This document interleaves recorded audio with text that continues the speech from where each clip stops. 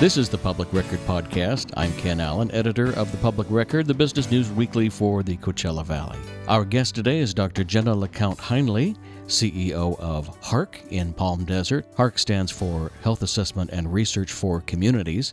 Jenna, tell us a little bit more about what HARC does. HARC is a nonprofit that provides research and evaluation services related to health, wellness, and quality of life.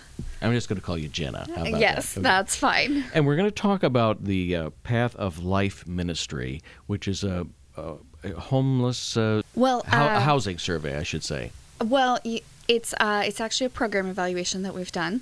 So Path of Life Ministries was contracted by CVAG to conduct what is called Coachella Valley Housing First, or CV Housing First. And let's say who CVAG is. Yes. CVAG is the Coachella Valley Association of Governments. And when Roy's Desert Resource Center closed down, the thought was that they needed something to fill the gap, and preferably something that would provide homelessness services in the West Valley, whereas most of the existing services are in Indio. So CVAG issued a request for proposals and wanted to look at doing something a little bit differently instead of just replacing Roy's.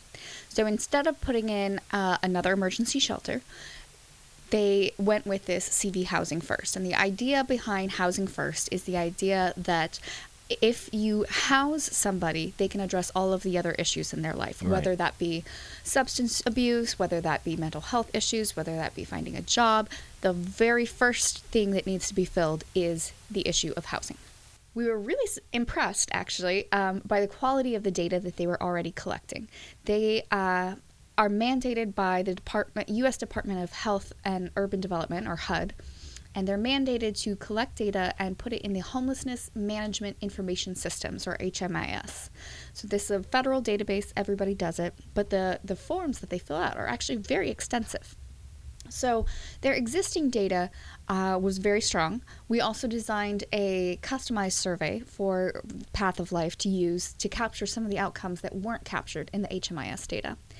And so the report that we've recently released was an evaluation of their very first year. And so how did they do with their homelessness intervention and management services in their first year, which was definitely a ramp-up year. And what was their first year? So that was fiscal years July 1, 2017 to June 30th, 2018. Okay. Path of Life served 401 clients in that first year. And again, this was definitely a ramp-up year. They I know, have already served more than that this partway into their second year. On average, the clients, the average age was 38. The oldest was 94, and the youngest was less than a year. So you really have the whole spectrum there. About half are Hispanic, about half are female, and close to a third of them have a disability. Really? Wow. And the reason for that is really because of the way that Path of Life places people. So all across the county, there's what's called a CES, Coordinated Entry System. And this is whenever anybody interacts with somebody who is homeless, they fill out a vulnerability survey, and it's very, very extensive. And this places them essentially in the Coordinated Entry System in terms of priority for housing. And the Coordinated Entry System is managed by Riverside County DPSS, Department of Public and Social Services. And so essentially what Path of Life is doing is placing the very most vulnerable people first. Most of the clients, 66%, came to CV Housing First from a homeless situation. About a third were coming from transitional housing, so maybe they were already in a system, or they were coming from a permanent housing situation and they were becoming homeless. They also had quite a few people who've been living in that situation for a long time. So again, this is because they're housing the most vulnerable first. They're housing the people who've been homeless for a year or more out of the past 3 years. Do they evaluate the skill level of these folks? Are they all unskilled folks, or are there people of all skill ranges in this group? You know, I do not know the answer to that. That would be a good question for Path of Life. Yeah, because we tend to think of, and it may be true that they're mostly unskilled folks, but there could very well be people with bachelor's degrees who have some other disability, as you say, that are included in this group. Yeah, it's, Path of Life offers career services, and so they do help once the people are in their program, they do help with that. So it's definitely a possibility. So how many are they able to serve? You said, was that the 400? Mm-hmm. Or is that the number they identified as being needing services? They served 400 people in the first year. And how many did you identify as needing services? All of them need services. But I mean, there must be more than they're able to serve, I assume. Absolutely. But we don't know exactly what that number is? No. So anybody who really comes to Path of Life or gets referred to them is put into the coordinated entry system. So if they can't help them and potentially there's a bed elsewhere for someone, they can refer, that sort of thing. But Path of Life is meant not to be that immediate fix, the way a shelter is. I see. But rather to be to be this path to placement. So a lot of times, so they have several programs in CV housing first. They do have emergency shelter. They have one in Riverside that they will take people to if that is what is a good fit for them. They also have rapid rehousing, which is a program that is meant to be for about 2 years, a year to 2 years, that gets them placed quickly. Mm-hmm. And those are apartments or houses that they have rented across the valley. I see. They also have permanent supportive housing. And so this is for the people who will never be self-sufficient. And the idea with permanent supportive housing is that they stay in that program indefinitely. You don't want anyone exiting from that program because these are the people who have serious mental illness who will never be able to be self-sustainable. So those are in permanent supportive housing. They also have a very extensive homelessness prevention program at Path of Life that was actually the majority of those 401 clients were served there. And that is the idea that many people are just one emergency away from being homeless, right? They're living paycheck to paycheck, and then the car breaks, or and they can't get to work, and they can't pay for it. Exactly. And so Path of Life does homelessness prevention and helps to intervene, keep them from being evicted, and work out solutions like that. And they do have a fund for things like car repairs, or maybe it's you need steel-toed boots to go to work and you can't afford them, things like that. This 400 some odd clients, are they, what's the geographic area this covers? It's the whole Coachella Valley and even all the way out to Blythe. They do have outreach in Blythe. So we had about 48% were originated in the East Valley, and then the other half were from the West Valley. So it really was a full spread across the Coachella So this doesn't Valley. Go into the Inland Empire and Riverside? No. It's just Coachella Valley and Blythe. So what was the most surprising finding of your study? I don't know that it was surprising. Yeah. I think it was exciting that we looked at exit data. And so when somebody enters the program, they complete an intake form. And when they leave the program, they do an exit form. And now this is very preliminary because, like I said, many of the programs are meant to span more than a year. So they haven't exited yet. And they shouldn't have because they're still in the program as intended. And as you say, some are in permanently. And some are in, we hope, permanently. Yeah. I mean, you can't force someone to stay. Sure. But you certainly hope that they will be there permanently. So we had data from 242 people who did exit the program in this year, and we were able to compare their income at the beginning and their income at the end. And when they first came to Path of Life, they were making less than $630 a month, which is absolutely...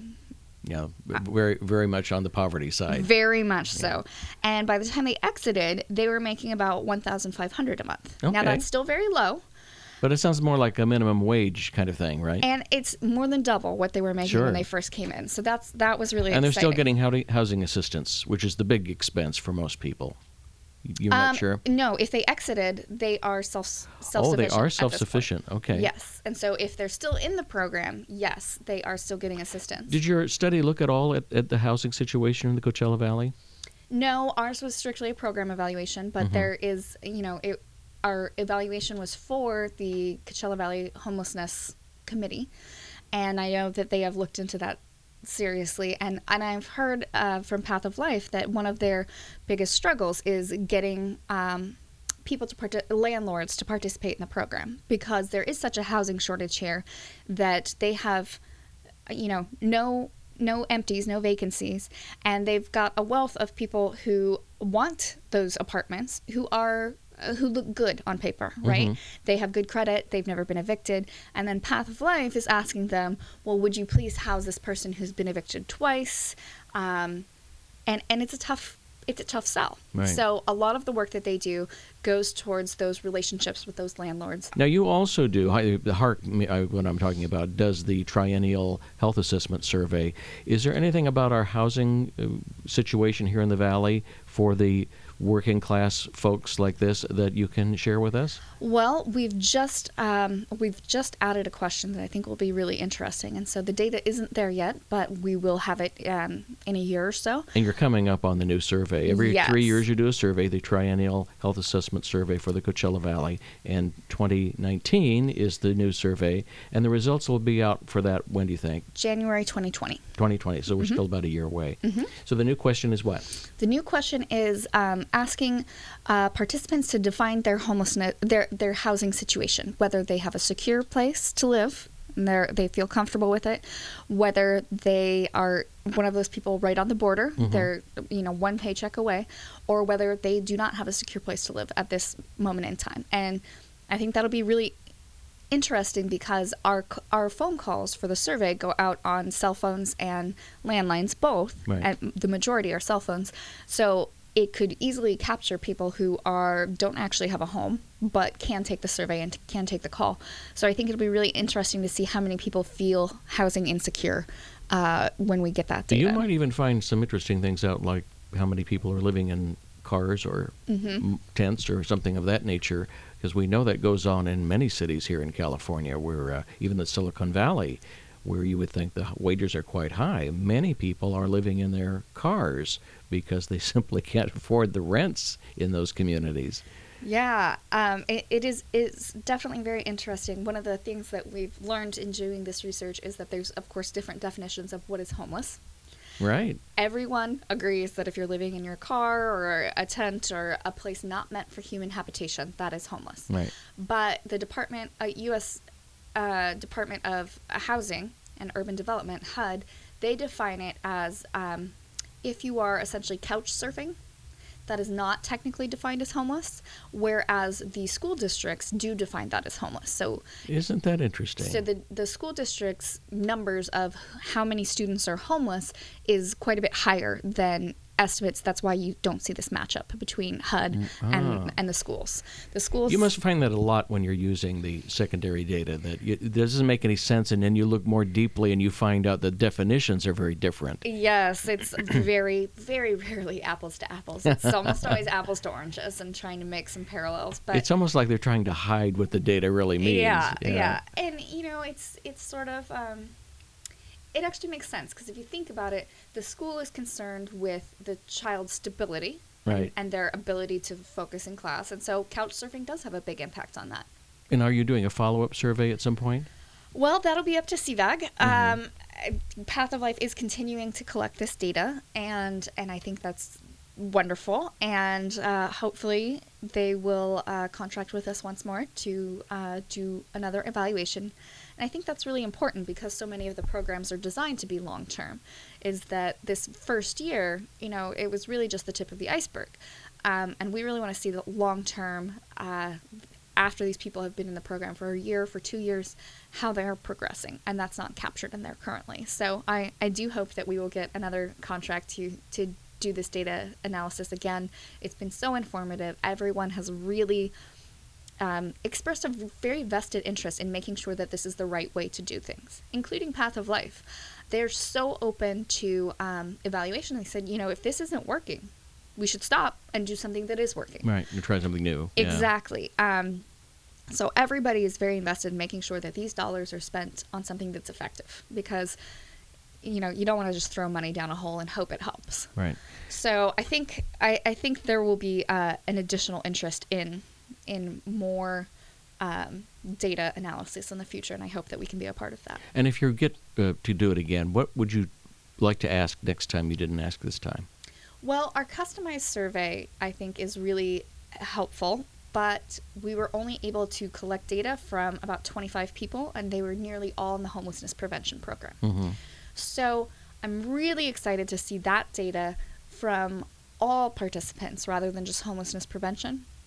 Some of the questions on there really go to the idea of cost, right? Is that some of these individuals are very high cost to society because they're using the ER, they're getting ambulance rides, they're getting arrested, their interactions with police. And we ask them to document that and then document that since they've been in the program. So we want to be able to illustrate that drop, presumably, that we see when they actually have a usual source of care now and they're housed so they don't have to interact with the police. And so we want to demonstrate the cost savings that has for our communities as a whole. And right now the data is too small.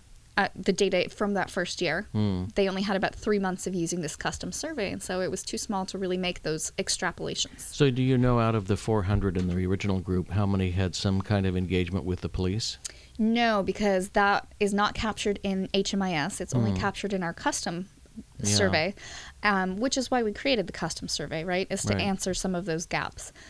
And we have a couple of minutes left. Let's talk about your triennial health assessment survey that you do. What's the genesis of that and what's coming up in 2019? So HARC was really created for this triennial survey because the idea was Riverside County is so huge and so broad. We've got a lot of people and a lot of geography, a lot of miles. That we probably should mention that when the Census Bureau does data collection, they kind of lump the whole Inland Empire into the Coachella Valley, which would include, I think, Ontario, Riverside, San Bernardino County, which are vast areas. And what happens on the other side of the pass there is very different than what happens here in the Coachella Valley. There's very much a bedroom community in San Bernardino, Riverside for better jobs in Orange County and L.A., and people are commuting because the housing is cheaper, and if they have families, they have more of a suburban lifestyle in those areas. So here in the Coachella Valley, we're very different. It's a very different demographic, more skewed toward the older folks, I believe. It's a seasonal economy because it's very impacted by tourism and snowbirds coming in and then leaving for a number of months in the summertime. So the triennial survey really kind of drills down to the health assessment of the actual Coachella Valley, which is data nobody else has, right? Right. And so that's why HARC was formed, was the idea was, well, you've got great county level data, but that's not telling our story. Exactly. And that's not documenting our needs. And so the idea was HARC would be formed to tell that story and to gather that data.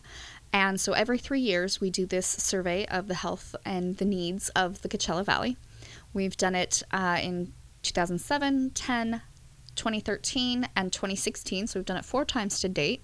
We've got our 5th one coming up. We'll be doing telephone calls randomly, so anybody with a phone in the Coachella Valley has an equal chance of participating. We do close to 90,000 calls to get our completed sample, so we'll be doing calls from January all the way to July, and then really crunching those numbers and putting them back in a format that's digestible and easy to understand and giving that back to the community. I think too often surveys come and they want you to participate, they take your information, and then you never hear about it again. And that is not what we do. And what's new coming up? Anything special you're going to test this next round? Yeah, that's a very good question. We do change the survey questions slightly each cycle based on what our community says. Hey, I really need to know XYZ and I can't find it anywhere else. And that's an important part because we're not into duplicating the wheel. Mm-hmm. We don't want, if this data exists elsewhere, wonderful, we don't need to collect it. Right. But because the survey is long enough as it is, right? The survey is very long, yes. At present, we managed to cut it down significantly. It's 22 minutes long on average. Some people it's shorter. But it's do you live in the Coachella Valley? No? Okay, thank you. Exactly. We've added some interesting ones about barriers on the child survey, about what keeps you from getting care for the child, that I think will be interesting. And your survey is quite comprehensive on children. Yes. And we've added, we always had a question on the child survey, do you think your child has a safe place to play outside? Because obviously that impacts obesity, right? If they can't play outside, that's really limiting. But we added one onto the adult survey now that's sort of a parallel. That's, do you feel that you have a safe place to walk or bike or hike in your neighborhood? Because that has impact on them as well. And I'm interested to see if that, how that changes with the development of CV Link, whether people feel that they have more of a safe environment. And a lot of bike paths and things cities have added in the last 3 years. Well, wonderful. Thank you so much. And we'll have you on again soon. Excellent. Thank you so much. Okay. You can find out more about what HARC is involved with at www.harcdata.org. I'm Ken Allen. This is the Public Record Podcast.